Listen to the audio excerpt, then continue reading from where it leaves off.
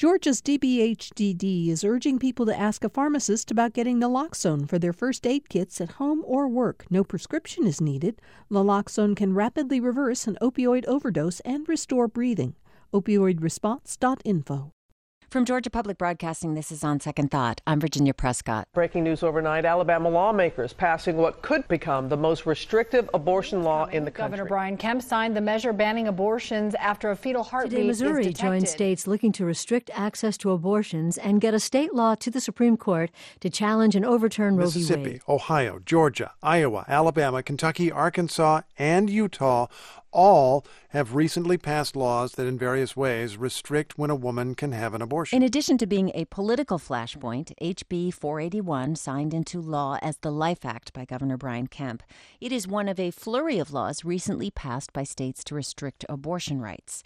While the intent is clear, confusion, misstatements, and outright falsehoods about when these laws take effect, what and who can be prosecuted, and by whom have been spreading online and in social media platforms. Well, we're leaving the politics aside today as we attempt to get some clarity on the legal questions of what is known as fetal heartbeat laws and other restrictive bills recently passed in other states around the country. Amy Steigerwalt is a political science professor at Georgia State University, and she joins me now to talk about this confusing and controversial law. Amy, thank you for being with us. Thank you so much for having me. And GPB reporter Stephen Fowler, who's been covering HB 41 since it was introduced in the General Assembly, is also with us. Stephen, thank you for being here. Thanks for having me. The common narrative here is that these laws are designed to challenge Roe v. Wade. This is the 1973 case guaranteeing a woman's right to privacy to have an abortion under the 14th Amendment. But it's really a 1992 case, Casey versus Planned Parenthood, that may be more likely challenged. Under Casey, individual states can regulate abortion at the point of fetal viability, or when a fetus can live outside the mother's womb. Stephen, I'm going to start with you and go down to the state level. How does the language of Georgia's HB 481, now law, change the definition of criminal abortion in Georgia? Well, Virginia, in the state law, we have its OCGA 16-12-140, criminal abortion. There is in the law, a person commits the offense of criminal abortion when, in violation of Section 16-12-141, he or she administers any medicine, drugs, or other substance, whatever, to any woman, or when he or she uses any instrument or other means, whatever, upon any woman with the intent to produce a miscarriage or abortion. Okay, so that is the person who is providing the means for the abortion. It's not the woman herself. That is what both the written law and the case law has said. There's a case, Hillman versus State, where the courts found that a woman who has an abortion cannot be charged for the act, merely the doctor or the provider or the third-party person. So what this law does is it changes that code section 16-12-141 of what the violation is of criminal abortion. So we have one piece of the state law that says this is the crime, and then the next section is here's how you violate the crime, or here's how you commit the crime. So that's what's tweaked in the Life Act that has been signed into law. And it says that abortion means the act of using, prescribing, or administering any instrument with the purpose to terminate a pregnancy, but there are exceptions. It's not an abortion if it's removing a dead unborn child caused by spontaneous abortion or removing an ectopic pregnancy. So what the law does here is it explains what a criminal abortion charge is and how you can be charged with it. Okay, so fact check here. This is something that we've seen reporting. We've seen a lot of stuff circulating online that a woman could be prosecuted for murder for having an abortion. True or false? Complicated. Thought you might say that.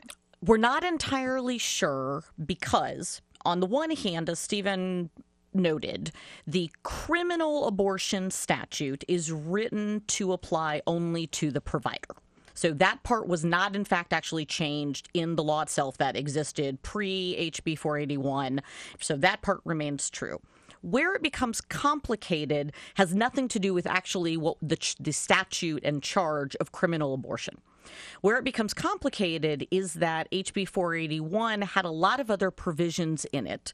One of the most important ones being that way up at the top of the code in 1-2-1, it redefined the word person. And it extended that to include a human being with a detectable heartbeat. including an unborn child.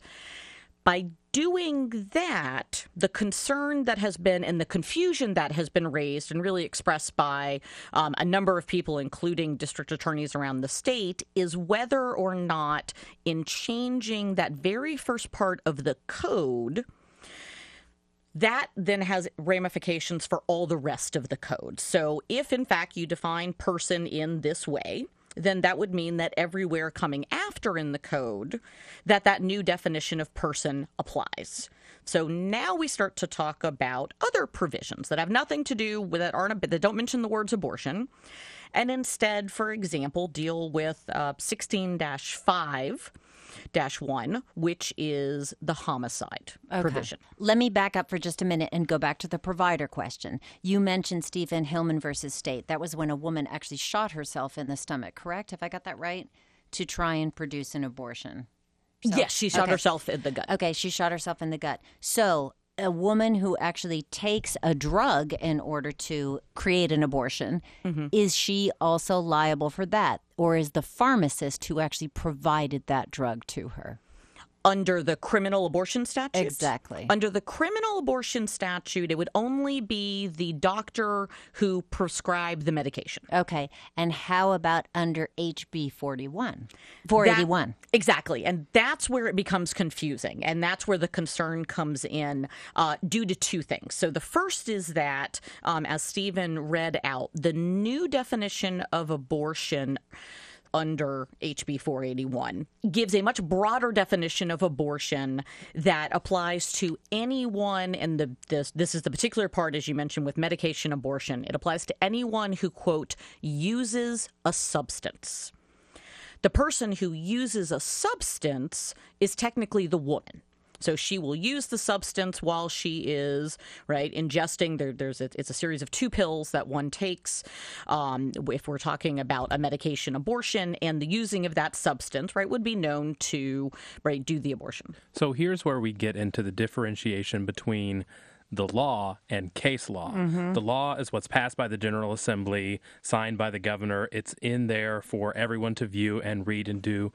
But then the case law is different people have challenged parts of the law or questioned the application of the law, and the courts have gone in and said, this is what the law is interpreted as. So when we talk about the abortion bill, we talk about what the law says, but ultimately what we will have to find out is, once this is challenged in court, or if it's future challenges, the case law of what judges have to say about the law and how it's applied, whether it's talking about a woman being charged to the personhood aspect and how that affects the other parts of the code. That is Stephen Fowler of GPB, and we also have with us Amy Steigerwald. We're talking about what can and cannot happen under legal prosecution or legal statutes with the new Life Act, due to go into effect in January of 2020 in Georgia. Let's talk about that then. Case law. You talked about a woman who actually takes a substance. Now, what if she smokes and drinks?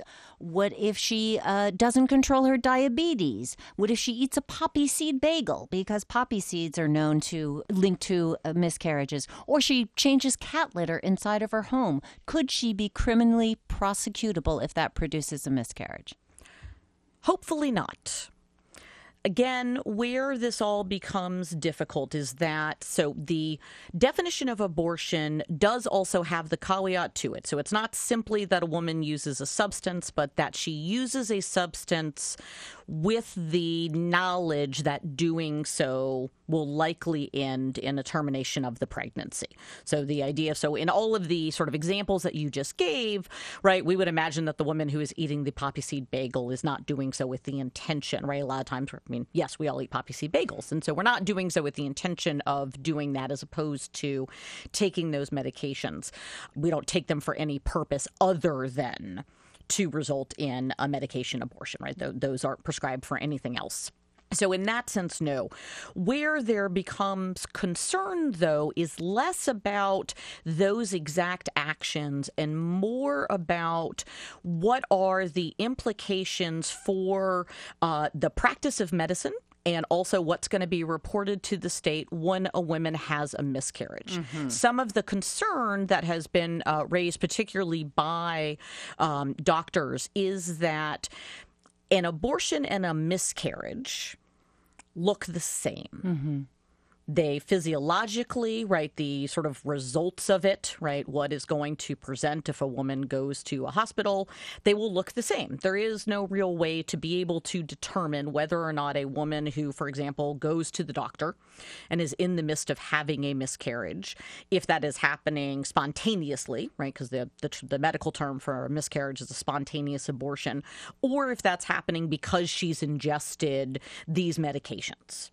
Have there been cases in American law where a woman is prosecuted for, I've read that a woman was prosecuted for not using her seatbelt and a car accident resulted in the termination of the pregnancy. So is that kind of thing conceivable? Yes, there have been a number of cases where women have been, either charges have been brought against them. In certain times they have been convicted, or later the charges have been dropped. But we've seen a number of things like this. We've also seen, not necessarily in the state of Georgia, but in other places where women have miscarried. And then also there's been attempts to sort of investigate about what caused it. We see this especially when women miscarry who also have a history of drug and alcohol abuse, as to whether or not, right, they can now be, for example, charged with feticide due to that drug and alcohol abuse. Does that mean that a doctor will have to report to some state agency or otherwise when a woman miscarries, and she could be criminally prosecuted? Well, part of HB 481 and what it modifies is the reporting component for medical providers who perform an abortion. So when an abortion happens, when a doctor performs an abortion, they have to report that to the state. There's certain information that they have to report. There's certain information that they don't report. And so that's the mechanism for reporting things to the state for an abortion. It doesn't mention anything about miscarriage or even ectopic pregnancies or other things that are not specifically and intentionally performed abortion from a doctor. What is the distinction between feticide and homicide? That's actually a great question, because it shows us how HB 481 is somewhat changing the existing law. The reason that in the state of Georgia we have a separate criminal statute against feticide is because prior to the passage of that law, if an unborn child was to die in the commission, let's say, of a murder, or a commission of some other crime, it wasn't recognized as a killing of another person, because the not yet born child is not recognized under the law as, in fact, an existing person. But now that personhood establishes its personhood after 6 weeks of pregnancy, that could happen. Exactly. So under Georgia law, we put into a place a separate feticide law. It's actually a relatively recent law of where sort of establishing feticide separately from other ones. But it does note in our feticide statute in the state of Georgia that it cannot be applied against a woman. That is not necessarily true in other states because, again, all 50 states are able to write, plus the territories, and D.C. are able to write their own provisions about how they want to define that. I want you both to hold on because there are so many more questions here. Stephen Fowler is with me, GPB reporter. Also, Amy Steigerwald, political science professor at Georgia State University. We are talking about the specifics, the legalities of the new Life Act signed into law in Georgia, and also the specific legal challenges that it is likely to face. Stay with us. This is On Second Thought.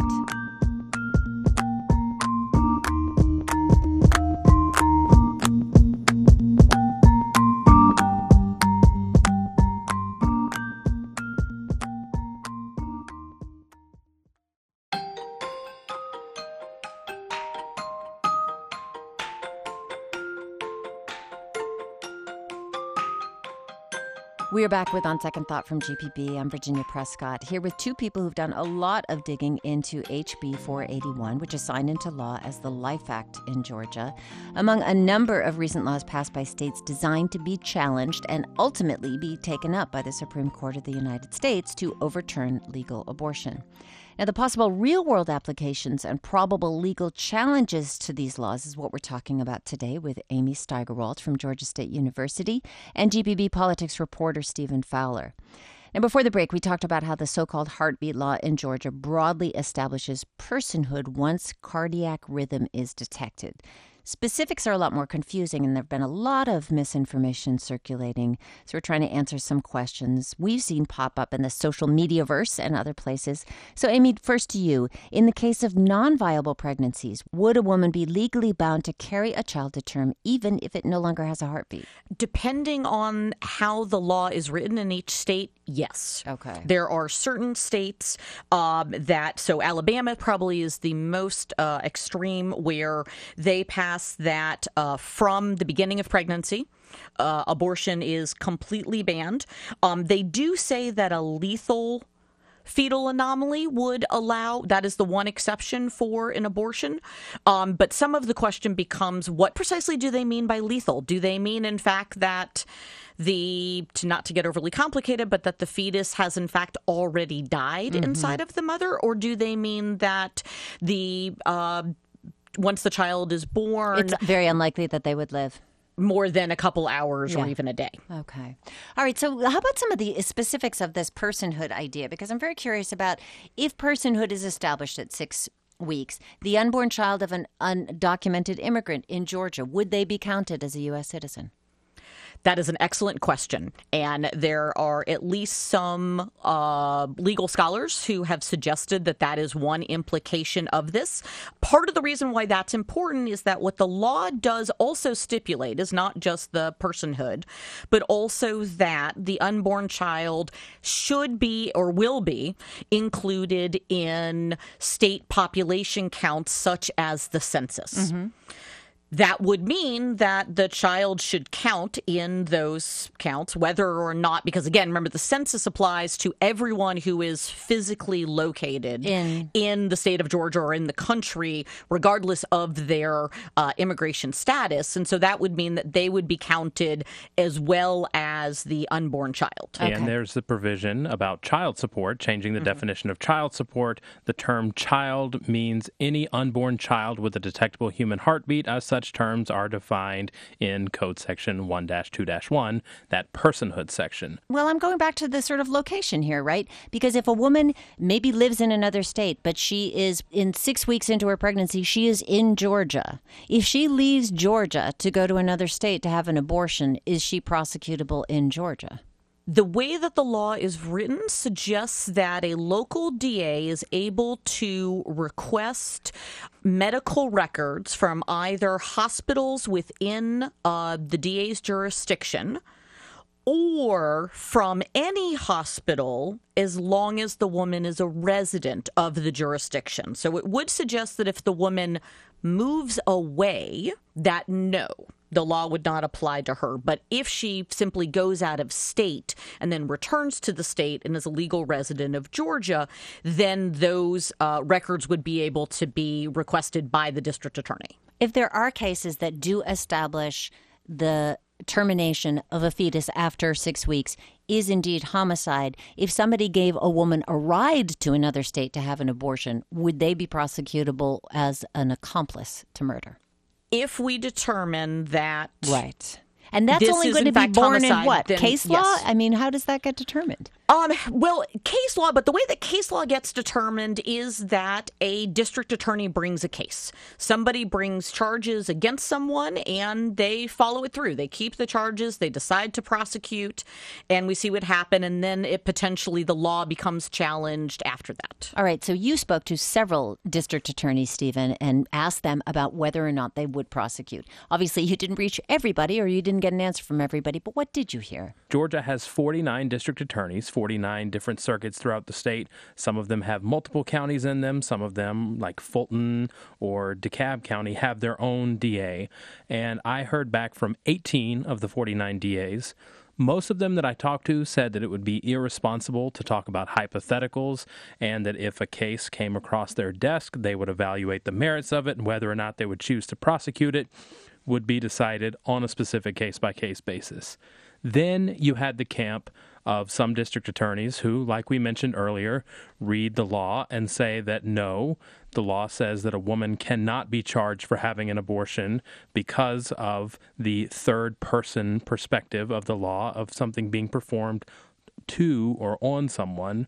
Then you had a camp of district attorneys who said that the law did say that you could charge women and doctors and that they were not going to prosecute either one of them because they didn't feel that it was right or proper or correct. And then there was one DA who said that women should beware of being charged and that he thought they could be charged, and he did not say that categorically he was going to not prosecute women or doctors for that. So we have a lot of confusion from district attorneys who are the ones that would be filing charges against a provider or a woman or anything for this. So it's a mixed bag. What if they don't prosecute? Is that willfully ignoring the law, or can they pick and choose whether or not to prosecute? Well, it's prosecutorial discretion. So a prosecutor, a district attorney, does not have to pursue a case for every single violation of the law. Many of them say it depends on the merits of the case, it depends on the situation, and many of them will not categorically say one way or another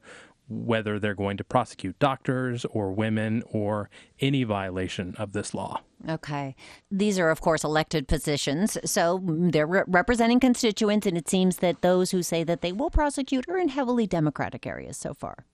So they are more heavily Democratic areas, and I guess one fallout from this, if you will, if the law does take effect and is upheld in the courts, depending on how the district attorneys view the law, the next time they're up for election, they could be voted out depending on their views. Okay.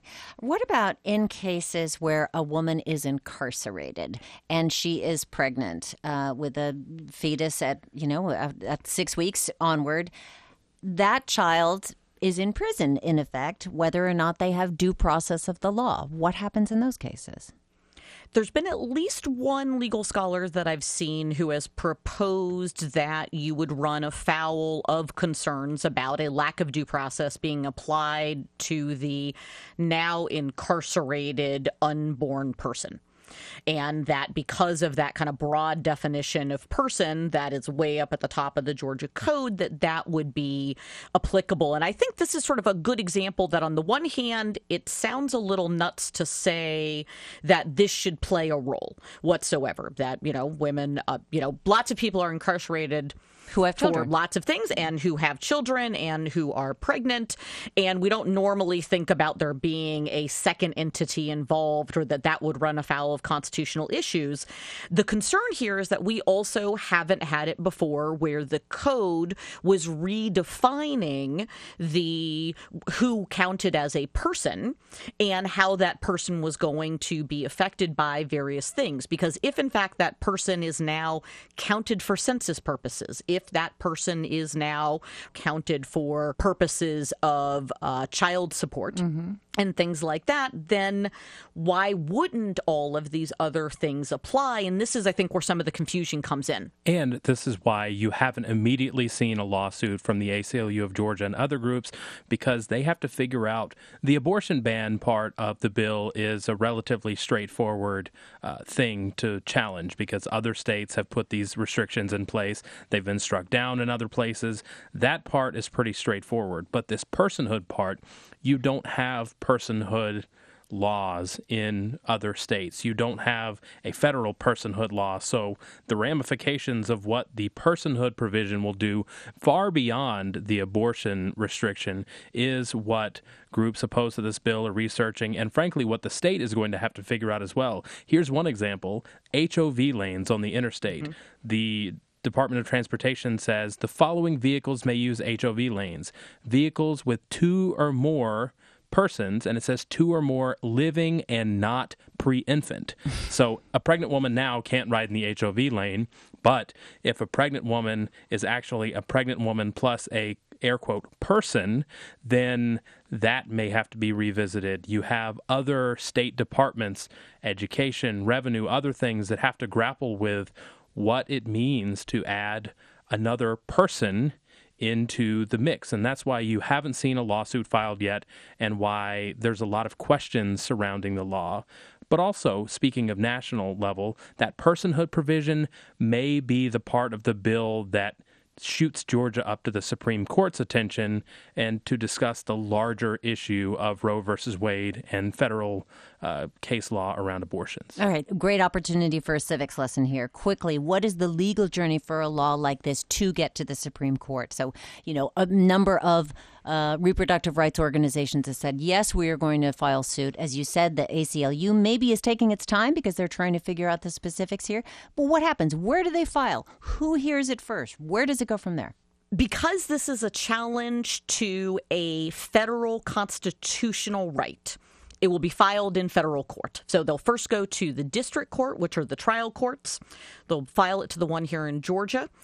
That will most likely end in the law being blocked. The state of Georgia will then appeal the case up to the Federal Circuit Court of Appeals. We are in the 11th Circuit, also including Florida and Alabama, who similarly has a law that is being challenged as we speak.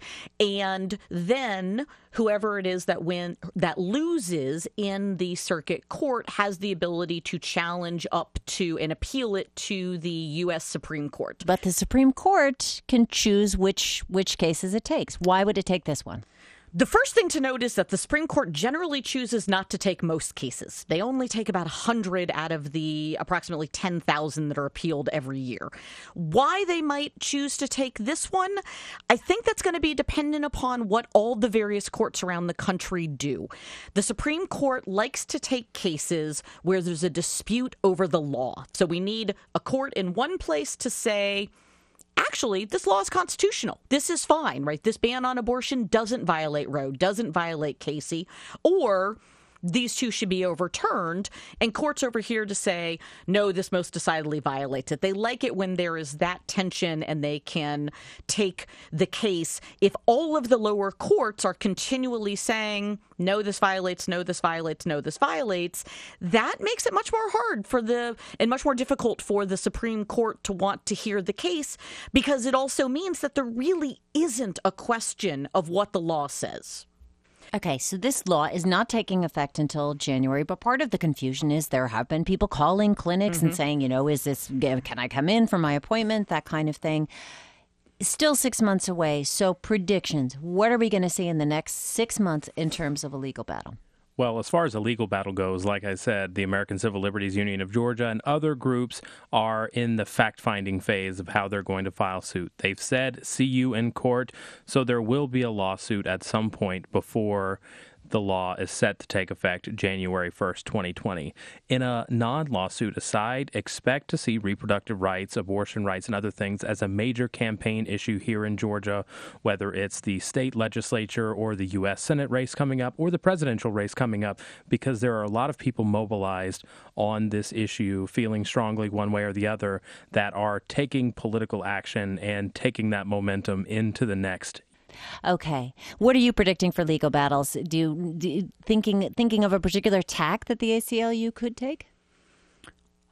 So I think part of what's going to happen here, sort of as Steve was mentioning, that will be interesting to see is that while it is a single law that was passed by the legislature, the changes go to various parts of the code.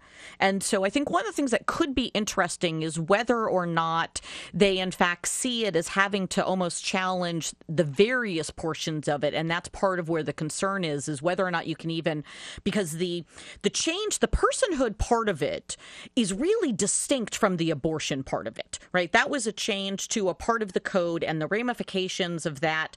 Similarly, there were changes, not only we talked about sort of the child support portions. There's also changes about whether or not in your taxes. So one of the reasons why the law is actually not going into effect until January 1st, 2020, is that it also changes the Georgia tax code. And it says that if a woman is pregnant, she is able to now apply for the dependent child tax credit. Right, a deduction. A deduction that is on there. And so because of that, that then applies and sort of puts in there. And so those again, while while they are part of abortion, they're also separate. And so I think one of the interesting questions might be how they approach that law and whether or not they're almost doing it as sort of two separate challenges, one that is really about this kind of personhood question and one that is about the abortion statute proper and kind of separating them out there. Okay.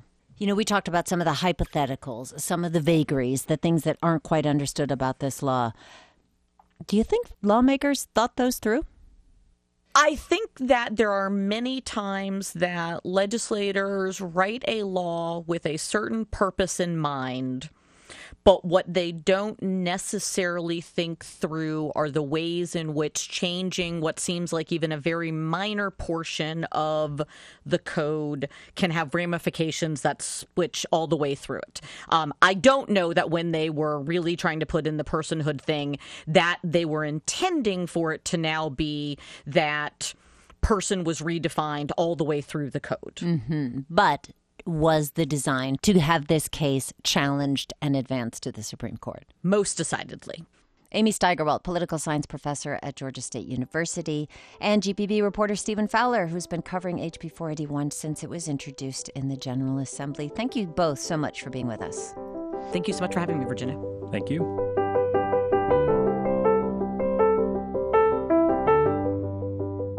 What does it take to be National School Social Worker of the Year? We're going to find out with Terilyn Rivers Cannon, who won that honor, and she hails from Booker T. Washington High in Atlanta. Stay with us for that conversation when On Second Thought continues.